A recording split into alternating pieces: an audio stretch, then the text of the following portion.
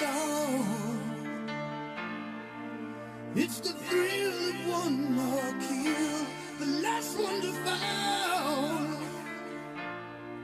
We'll never sacrifice their will. Don't ever look back on the world closing in. Be on the attack with your wings on the wind. All the things will begin. And it's sweet, sweet, sweet victory. Yeah. And it's ours for the taking. It's ours for the fight. Giants 23, Jags 17. Welcome to Talking Giants, presented by SeatGeek. I'm your host, Bobby Skinner, here with my co-host, Justin Pennick. And the Giants are 6-1, man, and it feels good. This team finds ways to win. This wasn't a perfect game by the Giants. It was far from it.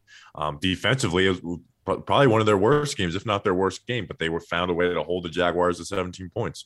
And the Giants scored their first drive and thinking, okay, easy win. Jaguars punch back. And again, Justin, the Giants have been trailing in the fourth quarter in 6 of their 7 games. Well, they're 6-1. Daniel Jones has 5 fourth-quarter comebacks this season, and he is the story for this New York Giants these last 5 weeks. Like, it's time to just stop, like, beating around the bush with it, where it's like Daniel Jones is doing everything that he's asked us by this New York Giants coaching staff team, and then some. Bobby Skinner, producer Julian, Patreon chat, everybody listening and watching, hello, happy Victory Monday. We did it again. We did it again, man. That was an excruciating game to sit through, and man, there are the list of how and why the Giants shouldn't be winning. It's growing. It's growing each and every week. There was a ton of injuries that happened this game. The officiating was some of the worst that I've ever seen in my entire life. Like, the game should have been over with that Saquon Barkley running out of bounds, but he actually didn't run out of bounds, and it was 36 inches away from us having a really bad Monday podcast for no reason. But I don't care. This team continues to find ways to win, and also the team and the coaching staff, despite all these things going wrong, officiating, injuries, whatever, they don't blink. They don't blink. They stay the course. They win. I love them. There's some magical things happening with this team, Bobby. There's some magical things happening in East Rutherford, New Jersey, and we're only getting started. Let's do it. There's magical things happening in Duval. That chant by the end of the game, because I was at the game. I think this is the first hotel pod since the Andrew Thomas interview, by the way. Those chants by the end of the game were New York. New York Giants fans took over Jacksonville. It was very cool to see. And I'm undefeated at Giants games. But yeah, that ending of the game, week before we'll go and break down Daniel Jones' play, the Giants offense, blah, blah, blah. I could have vomited. All that stuff that you guys listen to us for. That end of game was brutal. I mean, they take over they get the ball, they start rushing, and it's like, it's over. It's over. And then, okay, well, we'll have to kick a field goal with 30 seconds left. The game's over. And then all of a sudden, it's like, nope, there's a minute 5 on the clock. Saquon was out of bounds. And I don't think that rule was applied correctly. He was sliding. Maybe it doesn't work with Saquon, but I don't know. But so they add a minute 5 on the clock. And then you get to, 2nd and 10. Dexter Lawrence, sack, baby. 5th sack and of the season. So that's his single season high. Nope, we're going to call defensive holding. Then a Fabian Moreau interception. Then there's a holding. And then, okay, we stop them a couple plays. Then they get a big play on a 3rd and 15. And guess what? Roughing the passer. And they add 15 yards to that. And then that last, they throw 2 fades. And then that last play of the game where I was on the opposite side of the stadium, Justin. I was just like, did they win? Did they win? That was miserable. And it seemed like it took 25 minutes for that last drive to happen. No, it was an excruciating end. I'm trying not to freak out. I'm trying not to vomit, because that's literally I felt like I could have thrown up. And you tweeted, I want to die. So I feel like we were both kind of feeling the same way there at the end. Can you imagine? I don't want to imagine. I don't need to imagine it. I don't even want to think about it. We won, because also it's bullshit. Sorry, I'm dropping a whatever at the start of the pod. It's bullshit that we even got in that situation, because that drive, we'll kind of work our way to the end, back to the start here. But that drive that the Giants had, I think there was like 4 minutes left on the clock, maybe a little bit more than 4 minutes. So it was like, all right, 4-minute offense. Let's do this. Saquon Barkley had 66 yards on the game before that final drive. How many yards did he end up with, Bobby? 107? 110, I believe. 110. He had 3 more than Daniel Jones. 107, yeah. Daniel Jones, career high, 107 yards rushing too. Only the third time in Giants franchise history that they have 2 Giants players on the same team getting over 100 rushing yards. I believe one of them was 2010 against Minnesota, and then the other one was the Panthers. Not versus the Panthers, because Brandon Jacobs didn't break 100 yards that game. And then I think another one was 2007 versus Buffalo, basically the game that we won to get to the playoffs. So Bradshaw and Jacobs. Scheduling. The last Giants quarterback to run for 100 yards was in 1946 as well. There you go. Frank Philcock. Ooh, great name. Tough. Frank Philcock was elite, by the way. But that drive, my whole point of bringing this up, Saquon Barkley had 66 yards with that 4 minutes to go drive. That is like ultimate New York Giants football. They ran the ball down the Jaguars' throats. Everybody knows it's coming. Everybody and the mother knows that the Giants have to take time off the clock. They get a nice stop on, they get a nice stop. I think that was the 4th down stop that Trevor Lawrence tries to QB sneak, and then boom, Giants get the ball back. That was one of the more, that was like 2020 Seattle-esque of their ability to run the ball there. And the game should have ended, and it's bullshit how it didn't end.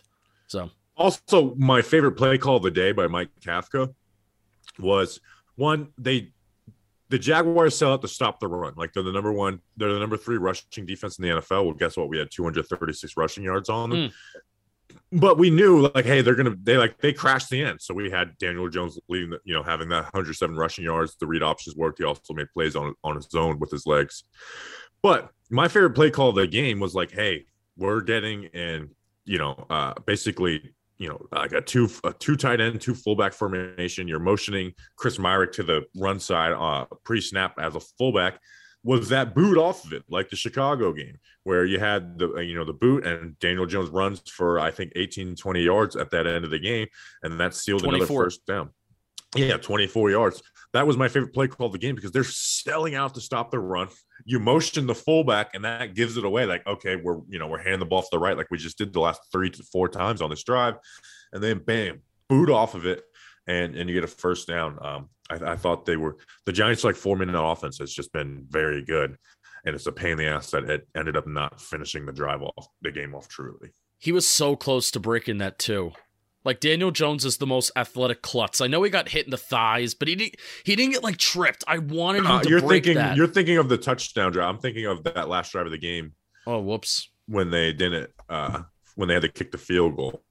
You're talking about the scramble play. I'm talking about the play action boot on the last drive of the game, where DJ slid on it. Got like it. Chicago, yes, the Chicago style boot. Okay, but that 24-yard run, I really wanted him to break that, because he was super close to breaking it, and odds are like at least he gets like into the red zone on that. So yeah, that was nuts. But let's talk about Daniel Jones in general. We went long enough. 19 of 30, 202 yards, a touchdown, 0 interceptions, and then another 100 yards on the game. So he had 309 yards total in this game. 6 drops. And these weren't just drops, Justin. These drops were killer drops. Marcus Johnson dropping a touchdown, which we saw some emotion out of Daniel Jones after that. They had that 1st and 20 on the second drive of the game. Marcus Johnson drops a 15-yard pass on 1st and 20, and then you have a 3rd and 14. Richie James drops a first down on that. Tanner Hudson had the drop on the 3rd and 4, where it would have been 4th and 1, and the Giants were going to go for it. That's the reason Daniel Jones threw that ball, is because, like, hey, we don't have to throw this past the sticks, because we'll go for it on 4th if we could get a few yards on this. So again, he had 11 incompletions. 6 of them were drops. There was a throwaway. 2 other throws got tipped up. And there was other like that tight window throw that to Slayton, where a guy got his hands on it. That's like, man, I like you pulling the trigger on that type of throw. And then Marcus Johnson in the end zone. But the ball got tipped at the line of scrimmage, because in the stadium, I'm like, oh, man, he missed like by a lot on that, but ended up getting tipped. at towards the line of scrimmage on that. I mean, he just didn't miss today, like at all. He didn't miss at all today. Again, 11 incompletions, 6 of those were drops. He had a throwaway. His overall, we've always talked about his overall accuracy being a strength. Well, that strength is being used by this coaching staff to where now we're excited about Daniel Jones, and we're not talking about like, oh, well, he just needs this. And we do need a number 1 wide receiver. Yeah. Like we're through 7 games and our leading wide receiver is Richie James with 189 yards. Like that is pitiful. So number 1 wide receiver obviously would help this offense a ton. But like we've always said with Daniel Jones, and what's always been frustrating now, his 5th-year option was declined. So me and you kind of mentally were like, well, he's going to have to do a lot. But he's doing what we asked of him. 1, to win games and play consistently like he did at the start of the 2021 season. And that's what he's doing. But we've always said, does Daniel Jones need everything perfect around him? No. But he needs like 1.5 out of like the 4 elements. Now, he's had a good running game, even though the running game has been bad in the first half of most games. He has no receiver help, but he's got a good scheme and then half of a decent offensive line with Andrew Thomas being the left tackle. So he has his blind side protected, and he's producing and he's doing well. Like he's just not missing. Like he's continuing to put the team on his back, whether it's through the air or through on the ground. And even outside of just the numbers today, I'm a numbers guy. I have never seen Daniel Jones this emotional and just visibly like energetic today. There was an energy that was coming off of Daniel Jones today. It was on the sideline. It was on the field. Obviously, the big moment that everybody talked about was after Marcus Johnson drops that pass on 4th down. He screams, catch the ball. And that's obviously it's not directed at Marcus Johnson. He's not going up to Marcus Johnson's face, but that's what he was referring to. And then after the game, in the post-game presser, he like apologizes for it. Because I don't blame the beat reporters for asking this. They ask him about, hey, you kind of got emotional, especially after that 4th down Marcus Johnson drop.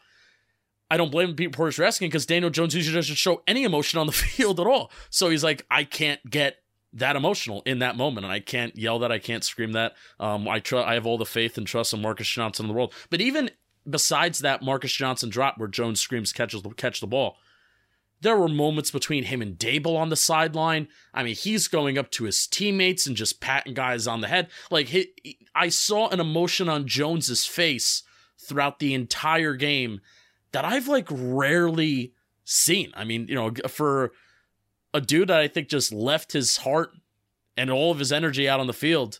I'm glad that kind of reflected in DJ's energy today. And it's really, really cool that him and Dable have like these moments together on the sideline. I think DJ kind of needs that affirmation like that. Why not? I feel like everybody needs like positive affirmation, even in the midst of a battle, like a football game. It just helps with his confidence. And I don't want to do the long term, but again, when we talked about Daniel Jones, what does he need to do to get a franchise or just be on the Giants in 2023? We said to do what he's exactly done. There are essentially 3 things. Is 1, 95%, just normal people being like, yeah, he's played well, we should bring him back. Winning games, 1, because 1, that takes you out of draft position. But at the end of the day, like at some point you got to, like, winning does matter. And then playing at consistently at the rate that he did at the start of the 2021 season. And that's what he's done. After a tough first 2 games to start, he has, where he didn't look comfortable, he has really turned it around. And I think it's a huge confidence booster for him, who he's never really experienced winning like this with the New York Giants. We've talked to people where it's like he really just wants to win for like the fans. Like that's why, when people were like, why does this guy not go down? It's like he just wants to like prove himself to everybody. Like, as much as meek as he is on the sideline and being him, and hiding that, like he truly just cares, and it's shown through, man. And it's fun. And as someone who like really loved Daniel Jones coming out of the draft and wanted him, like and was like, they declined his option. Like I'm kind of mentally moving on. It feels good to kind of be back on it. Yeah. Like we still have a half of a season left to go, but it's been awesome to see him be like the main reason, and the scheme give him a chance to be the reason to win games, where in past years the scheme did not give him a chance. Yeah, and the advanced stuff backs it up more than the basic stat line, right? Where he hasn't been lighting it up with touchdown passes. He hasn't been lighting it up with yards. I mean, accounting for over 300 yards on the air and the ground is pretty solid, but especially let's just stick through the air here for a second.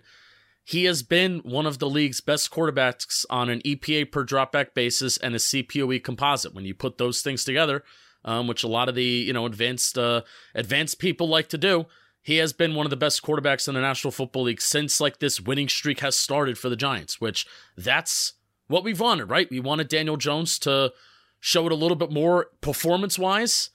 I wanted him to show it stat-wise as well, but also just this is the most important thing, win games. And like Bobby said, being the reason why you're winning games. Of course, there's Saquon Barkley. Of course, there's a solid defense that we could talk about, but it was just cool to see like the energy that he showed today. It was cool to see it matched with a game that ended in a victory. It was cool to see as a guy that we root for him and we root for all these guys in blue. Other things with the passing offense, Darius Slayton playing, even though he did have a drop today. So I didn't get to see the replay on the condensed version. That fade they threw at the end of the game, was that a drop by Slayton or was like that not on him? I don't think that was on him, right? Okay. Julian? No. Yeah, I don't think that was on him at all. Okay, He had a drop earlier in the game, but obviously his speed is a huge threat, and that puts that first touchdown on the game. He had 3 catches, 58 yards, a touchdown, then plus the drop. Like his speed, being on the field truly does make a difference for the Giants. And I don't want to continue, but even though he's flawed and he's frustrating and he almost dropped that freaking touchdown, like Slayton, I don't care if Kenny Galladay comes back. I don't care if Kadarius Toney comes back. Slayton should be like the number 1 wide receiver in progressions for the most part. Like he needs to be like that X receiver. If Galladay comes back, I don't want him playing. Now that David Stills isn't playing, my thing with Galladay was like, we got to play him over Stills. Well, now that Stills isn't playing much, even though he had a nice dig route. Tony, if he's back and healthy, which again, not counting on, I do want him to play. But Slayton should be a player for this team for the rest of the season. Him and Wan'Dale should be 1A, 1B.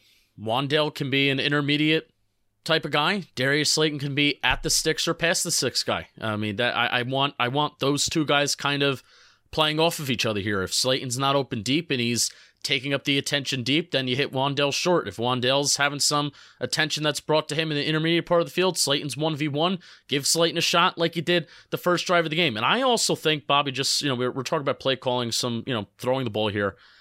I think the Giants wanted to throw the ball this game.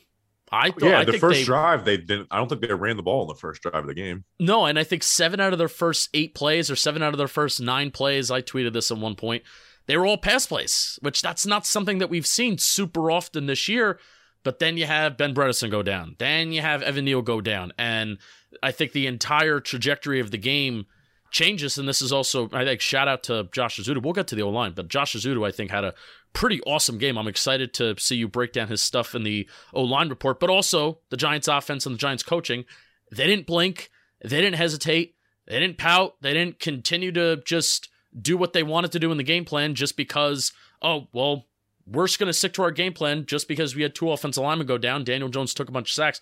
No, they had Daniel Jones had 8 passing attempts in the second half, and they ran the ball well. So this coaching staff continues to adjust. This team continues to adjust, and they find a way to get it done in multiple different ways too. But it was cool to see them start off the first half well with the touchdown by throwing the ball. Yeah, and they probably would have at least got a field goal in the second drive if Marcus Johnson and Richie James don't have huge chunk play drops. Yeah. Before we move on, I want to talk about Saquon and the offensive line. I just want to cover this, the RPO interception on the roughing the passer on Daniel Jones, just kind of break it down. Didn't happen. Yeah. Well, it didn't happen. But that's why those RPOs are scary on those slants, is because Daniel Jones makes the right read on that. But Devin, they are RPOing him like crazy. And Devin Lloyd, who has been playing really well for the Jaguars as a rookie, he's the front side linebacker on that. And he kind of I don't know if there's something that gave it away, but he kind of sniffs out an RPO's coming on this slant. And he he totally just kind of hid behind the line and then popped out underneath that. That was an awesome play by Lloyd. Not every interception is created equal. It's not a good one by DJ, but that also was that's an interception where you go in the film room and it's okay, this is a very clearly, this is why that happened. But hey, still, it doesn't count. So Daniel Jones has 2 interceptions in 7 games, and one was David Sills falling. So he's protecting the ball. I did have a moment at some point in the game. It's like, he's going to throw an interception again at some point. Like if you've kind of, just over his last 2 years, it's like he doesn't really throw interceptions anymore. Disagree. Never going to throw one ever again. That's true. We don't need to talk about it. That's fair. All right, Saquon Barkley. And this is a continuing trend just with the Giants rushing on in general. First half, 8 carries, 16 yards, 2 yards per carry. Second half, 16 carries, 94 yards, 5.9 yards per carry.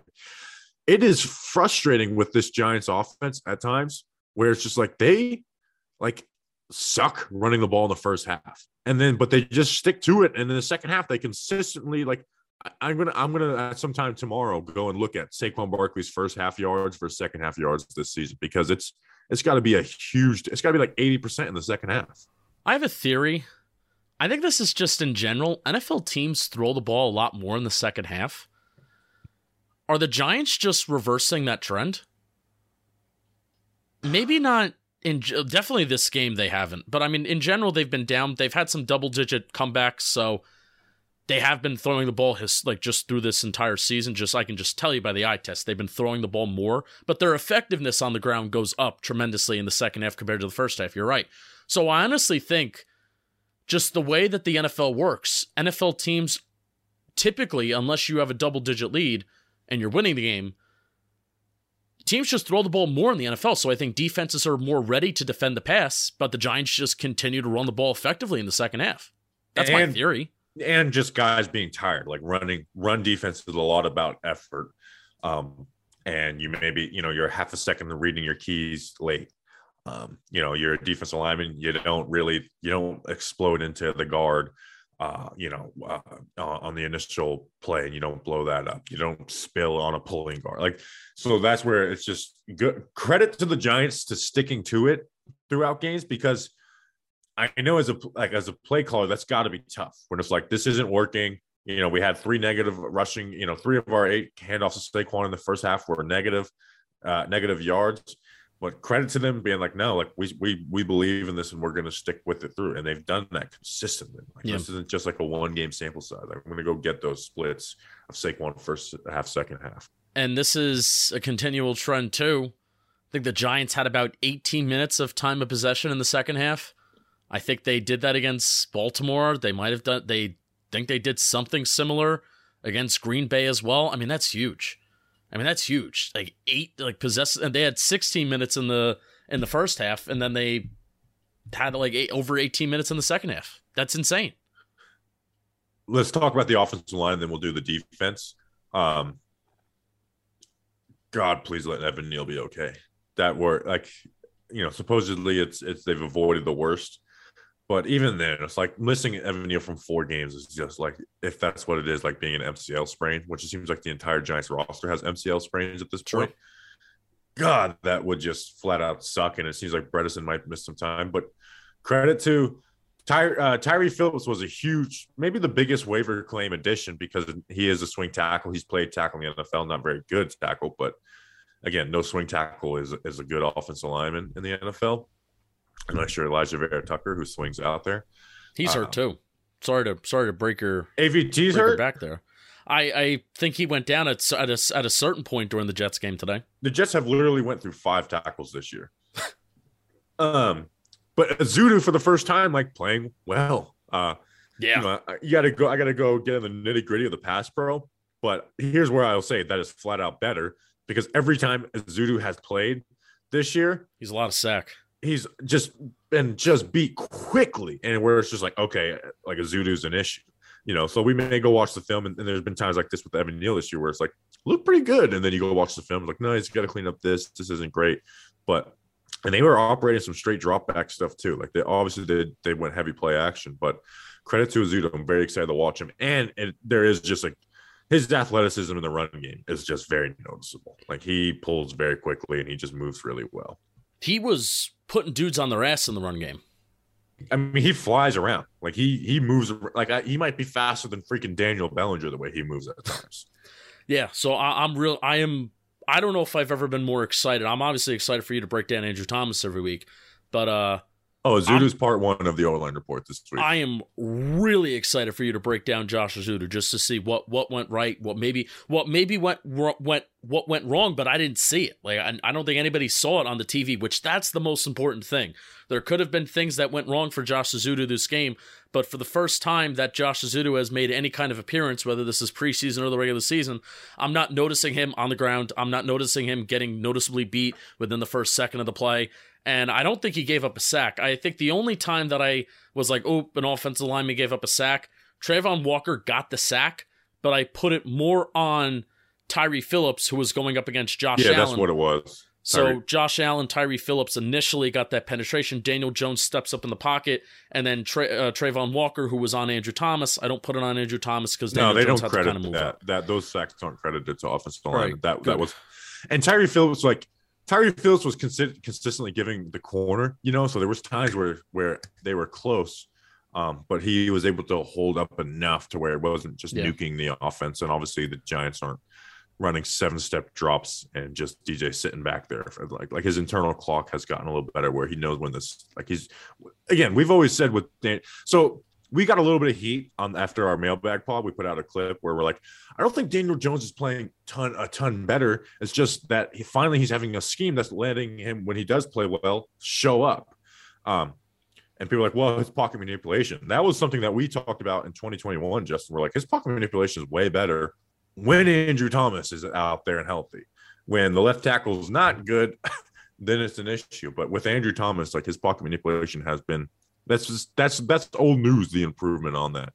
Last year in 2021, he had the 8th best pressure the sack rate in the NFL. So yeah. And Thomas had another awesome game. Trayvon Walker, not good. Trayvon Walker doesn't even have stats, and his stats are empty.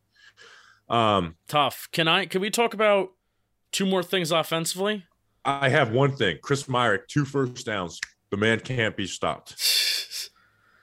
I feel like we didn't give Wan'Dale Robinson enough love. That's true. He was. I know he got banged up a little bit somehow. He did plays in the second half, but not like on a full load. But he had 6 catches for 50 yards in this game. Led the team in catches, and he was second on the team in receiving yards behind Darius Slayton. So he had 6 catches on 8 targets, 50 yards. His long was 17. Yeah, he's been like a good, like in those little quick game, and that's what we kind of want out of Wan'Dale. So he's been good. He had they gave him a push pass that it wasn't even a handoff. No, he did not have a single rushing attempt on the game. So what you're thinking was considered a pass attempt. I actually think that was the 17-yard play. Yeah, he had a nice like he broke a tackle on that bounce off. And he falls down yards. Very easily. Yeah, he's very small. And then the other thing I want to touch on offensively. So good job, Wan'Dale Robinson. I'm excited to see how his role increases, because I honestly feel like there were going to be 2 guys that were going to be heavily involved in the game today. Wan'Dale Robinson being one, and it's a shame that the Giants didn't really throw the ball in the second half. Again, another game where we're saying it's a shame the Giants couldn't throw the ball in the second half. Chicago was one because they didn't have Tyrod Taylor got, spun around, threw an interception, got concussed. Daniel Jones hurt his ankle / knee, whatever. So 2 victories where we're saying the Giants could barely throw the ball in the second half. So I thought Wan'Dale was going to be involved a lot more in this game. I'm upset to see that he didn't continue to get involved. And I also thought that Daniel Bellinger, I thought they kind of had a plan for him to get involved, throwing the ball down the field a little bit more. You mentioned how Chris Myrick had 2 first downs. Yeah, Myrick got his touches. So somebody posted a screenshot from Frank Bellinger. Do we count Frank Bellinger, Daniel Bellinger's father, as a news source? Yeah, we can do that. Is it a picture of his eye? I just kept on hearing him talking about that on my Twitter. But no, there was a picture of his eye. I mean, he was bleeding out of his eye. Like it was it wasn't as bad as this. But you ever see Any Given Sunday? Yeah, a lot. That speech is maybe the best speech of all time. You know that scene where then they show like Illuminati, and his eyes all fucked up? Yeah. It was similar to that, except not as bad. But that's like scary stuff, though. Frank Bellinger says he needs surgery, but vision is good. Needs surgery on his eye? Yeah, he went to a hospital. It was bad. He was bleeding out of his eye. God, my eyes are sensitive, man. That just hurts my eyes. There was blood on the jersey, and there was blood going down his face. It was like horror movie stuff. Speaking of tight ends, Evan Ingram. Hope Danny Bellinger's okay. He had a good game. All right, let's talk about the defense first. This episode was brought to you by our Patreon. Forgot to mention them in the front of the episode, but we're going to mention them now. We got a lot to talk about on the defense. Our Patreon new people who Nate. Is this Anthony. Nate Talks Football? I don't know. So he was at the game. We were supposed to meet up and didn't. I'll do some story time of Jacksonville at the end of the game. But I also saw him post a picture and he has a red beard. So I was like, I didn't know you had a beard now. I wouldn't have noticed you. And I'm thinking now, like, did I see him with a beard? Anthony Henderson, Jake Puzia, Patrick McGinty, JD Simons, captain of all roles. What does that even mean? And did we do Robbie Skinnier on the last episode? Sounds Anyways, familiar. Who are these people, Justin? Patreon.com/Talking Giants. $2 a month plus some of the tiers. You get to hang out with us. Watch the shows live. I mean, is every Monday just going to be a Victory Monday now? We don't know how to lose. And we celebrate Victory Mondays a little early on Sunday because we record the shows on Sunday. Bobby Skinner. And you guys paid for a battery on my truck this week. I had to text Justin, like, hey, I got some car issues. Pull out the Patreon. Bam. Pull out the Patreon. Thank you for paying for Bobby's battery. You know the rest. Be part of the Patreon family. We love you. So I thought this was the Giants' defense worst game. You could argue the Dallas game. They gave up 452 yards, which was their most. The most up to that was 406 last week versus the Ravens. But they only held them to 17 points, and they had 0 sacks in this game. You know, the one turn, like the Giants' defense continues to just show up in key moments. You know, like the fumble, which I'm not going to give them a ton of credit for that. Like ETN should just hold on to the ball. Like I'm very glad that happened, though. That's a game changer right there. Like if ETN doesn't fumble the ball, so I'm not going to sit here and heart praise for them for ETN fumbling the ball. But what I will is they had a 3rd and 1. My guy Quincy Roche coming off the edge, getting at those legs. Bam! All right, we got a 4th and inches. Let's do it. Let's see what happens. Leonard Williams, yes, we expect that of him, and Ryder Anderson jacked their offensive lineman up and stopped the play, and then everyone else comes and rallies, and we've got a turnover on downs. They had a 3rd and 1, and they ran the ball 2 times, and we got a turnover on downs. Like, that's insane to do that type of stuff. And then on the following drive, Adoree Jackson shuts down Evan Ingram on 3rd down, and they have to punt it when the Giants get the ball back with 4.5 minutes left. Like, they just made key plays at the right times, even though at times it just felt like a bad day for the defense, but they were able to hold them to 17 points. Like our bad days ain't even that bad. I don't understand why the Giants defense is better on 3rd and shorts than they are on 3rd and longs. It's actually infuriating. I don't know. I don't know, but they just continue to do well on those 3rd and shorts. Like I wish there was a way to go and look up like just season long 3rd and shorts, because I know we're already. Julian tracks them every week. I will get those stats for you tomorrow. We track that every week. But I'm even thinking of like just versus the other rest of the league. Like it's got to be the most by like a huge margin. I can get that for you. Pro Football Reference tracks it. So I'd just like to see like what our what percentage of our 3rd down stops are on these 3rd and shorts. So I'll take a look. I'll take a look at that. But at the end of the day, I thought it was an overall bad game for the defense. There's some film on the Giants, and I think that main film is like run around the edges on these guys, because you throw any type of misdirection at their linebackers, and they are falling for it, and they're just not great on the edges. Like Tay Crowder and Jalen Smith, both are like, if you throw any type of misdirection at those guys, they are not processing well, and they're not good enough to make up for that type of stuff. Yeah, we know they'll weaken the linebackers. I mean, especially if the strength of the Giants' defense is in the interior. I mean, this is just, coming from somebody who doesn't know the ins and outs and the intricacies of football all that well. But if your interior is good and your linebackers are suspect, force them to go sideline to sideline, right?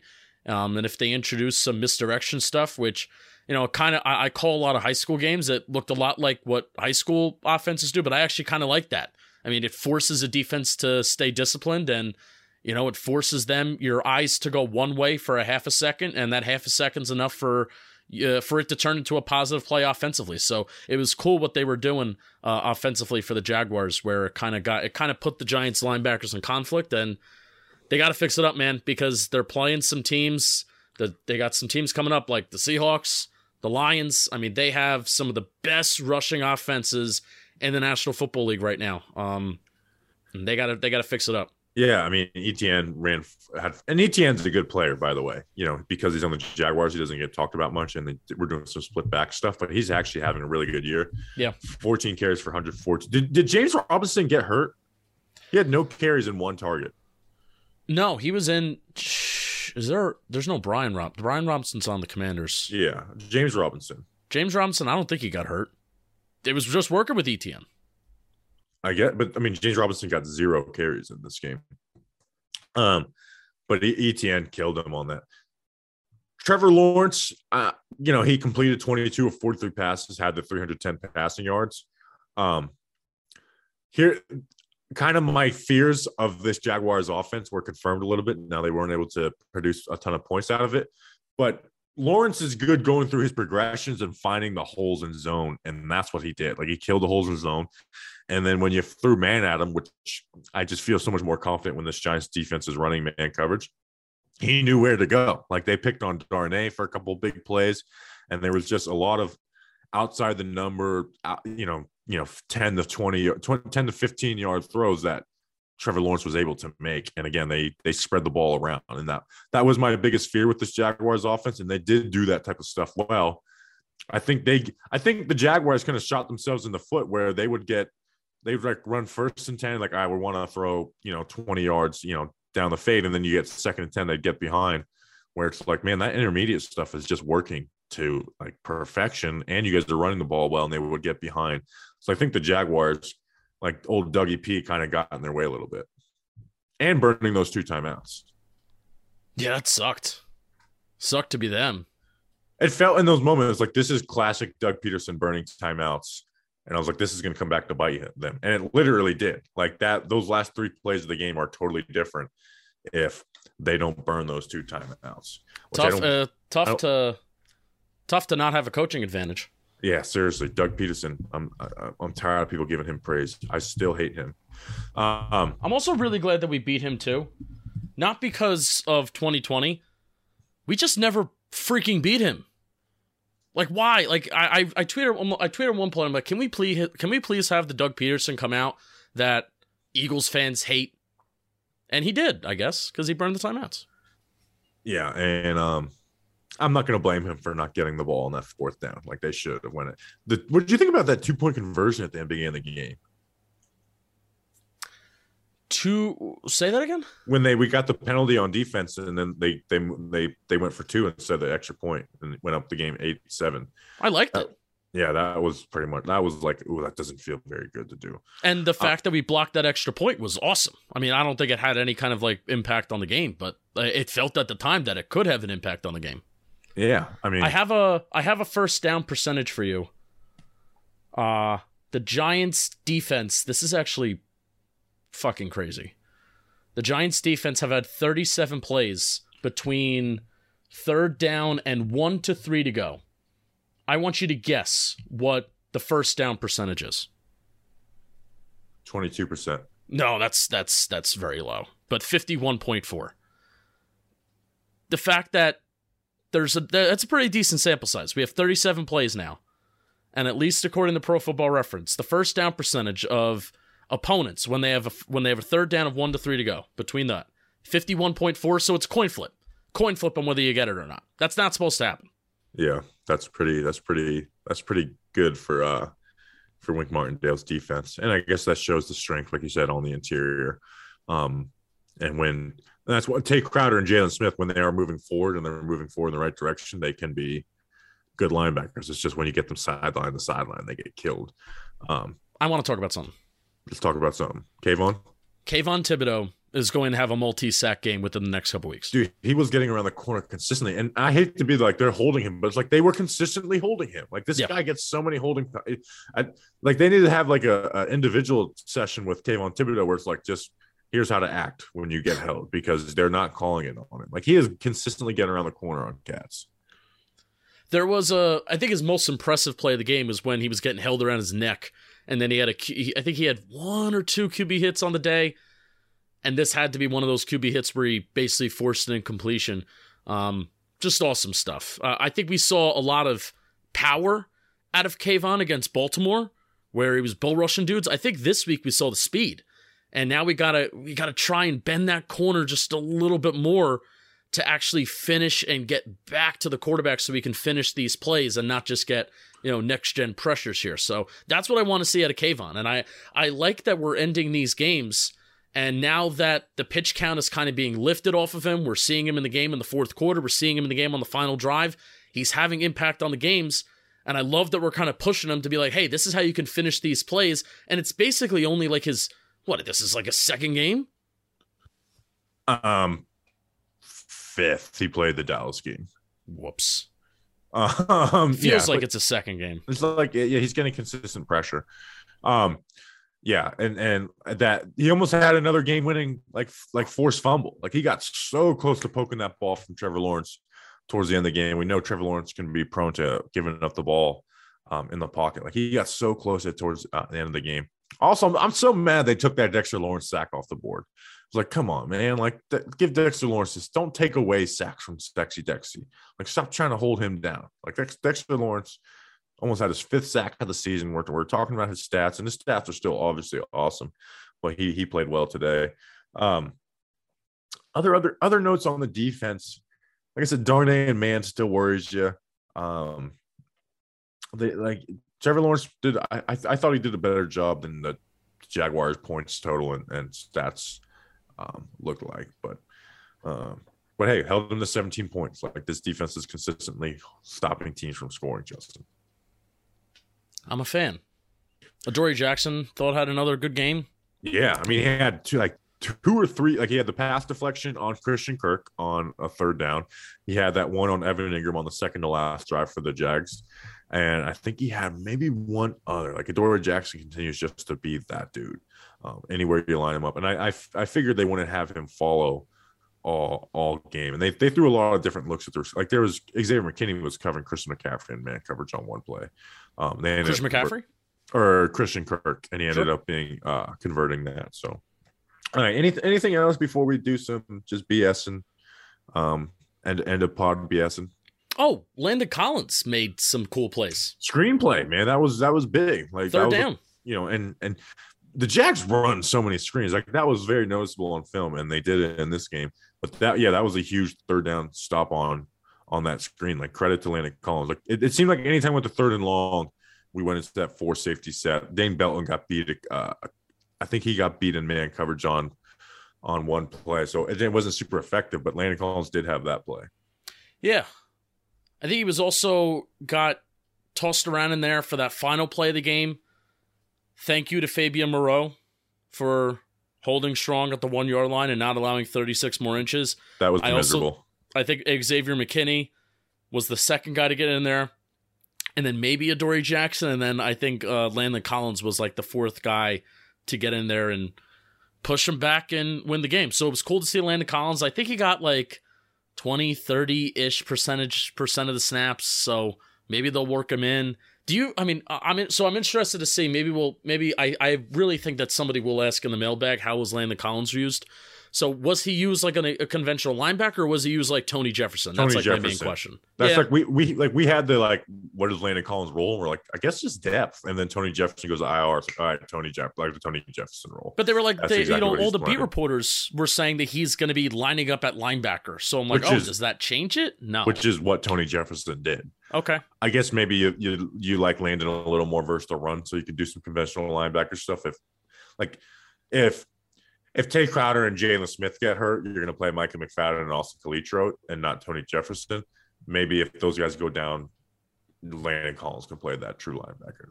If there's one guy I would probably want Landon Collins at linebacker over, it's Austin Calitro. So yeah, one of your. So I'm continuing to find these third down stats. So third and 1 to 3, Giants allow 51% of the first downs, right? Which is crazy impressive because that's not a lot of distance to go. Third and 7 to 10, they allow first downs at a 42% rate. Why? Yeah, which is like higher than their overall conversion rate. Yeah, which is crazy. All right, so Giants defense. Here's your approach from now on. Forget everything that you know about the game of football. Get into 3rd and 2 every time. Well, and the opposite with the offense, like we said the 2 weeks before this game, it's like offense. Just pretend you're in 3rd and long. That's where your best plays come from. Yeah. So, all right. That's an episode. We can do a little BS and towards the end. We're only at 45 minutes.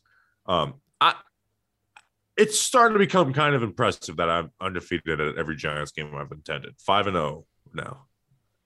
The key is to not attend too many. That's the thing. People are like, oh, send in that. I was like, well, no, that ruins it. But like, my next game is December 4th in Washington. So you can already mark that down. You're going to the Commanders game. We're winning that one. The Giants are at 7 wins. That's a guarantee for the season, Taylor Heineke beat our Green Bay Packers today, though. Yeah, what is happening wrong in the NFL with Green Bay? Like, how what is Green happening Bay with the bad? NFL? Dude? It's basically a guarantee we're going to the playoffs. Like we'd have to have a serious meltdown. Like you can be like, oh, you guys are the 2020 Steelers. Don't care. I just want to be in the playoffs, and we got a shot. Julian, you flying up? Hell yeah, I'll be there for sure if we're in the playoffs. Yeah, we're going to the playoffs. Yeah. Dude, we beat the Eagles 1 out of 2 games, and the division's not totally out of hand either. So, what do we want to do? We got to talk about what we want to do. Yeah, once baseball season's over, we can plan with our company a little better. But we'll figure something like we'll do a watch. If the Giants are on the road, we'll definitely do some type of watch along. If they're home, oh man, I if they're home, that's tough. I have an idea if they're home. It's a wild one, but I have an idea. That idea would be perfect if we could pull that off. Okay. You already know what the idea is. And we could do the man on the street video I always wanted to do too. Yes. Can I just say what the idea is if they play at home? No, I don't want to say it because I don't want to get people too excited if it doesn't happen. Okay. So you have to wait. Yeah. So I'm very excited for the Giants to be in the playoffs. Julian's mom. Do we have any update on Julian's mom? She didn't send me a text today, and yeah, that's about it. Maybe I think she probably just gave up from last week. Yeah, did you see there was Bobby? Did you see the Jaguar tried to commit suicide, jumping off the? I see. Yeah, I saw that video. I think Julian told his mom like stop saying stuff because they're gonna keep bringing it up. No. So keep pressuring, guys. Seahawks win because the Seahawks aren't even a real animal. I'm gonna remake a former Good Morning video for that. Okay. I hate Jacksonville, by the way. Yeah, Bobby, how was Jacksonville? Jacksonville's like this. One, their parking is horrible, and I almost feel like just out on this guy, but I don't think he actually did it on purpose. But he's like, we're going to be in lot T, like in T62 and U62. We go there, we look for it, like we go to LMNOP like looking for T, and then we ask we asked a few people, and then they're like, there is no T, lot T and U. So walked around for 30 minutes looking for that. And then I tweeted like telling people to go there. So that really pissed me off. Whoever, I know who didn't do it on purpose, but that was pretty frustrating. And there was no contact after that. I wasn't going to ask the guy. Tough. So, and just the parking is just very not centralized. And I think that's why like people hate MetLife Stadium. But if you're an old man, like if you have an old man brain, MetLife Stadium is great because the parking, like that's the best thing about MetLife Stadium. And getting out of the stadium, like it takes you almost 30 minutes to get out of the stadium. Like there's a traffic jam going down the ramps out of the actual stadium, where that doesn't happen in other stadiums, or at least in the it doesn't happen in the Dolphins one, it doesn't happen in the Bucks one, it doesn't happen in MetLife. No, it was tough. It was even tough to get out of Tennessee too, and I mean Washington is just a dump. So Bobby's been to a few of the Florida stadiums. I've been around. Jacksonville stinks. To a few now. So, I mean, I hate to say it. MetLife is great. That's why I got so much hate in 2019. I'm like, MetLife's not bad. If you're just there for the football, MetLife is a perfect stadium. If you're there for to be dazzled and wined and dined, then it sucks. But now that the winning has returned, I don't care about that. Yeah, so we don't even want to burn it down. I never even wanted to burn it down because I just wanted to burn the stadium down because we sucked.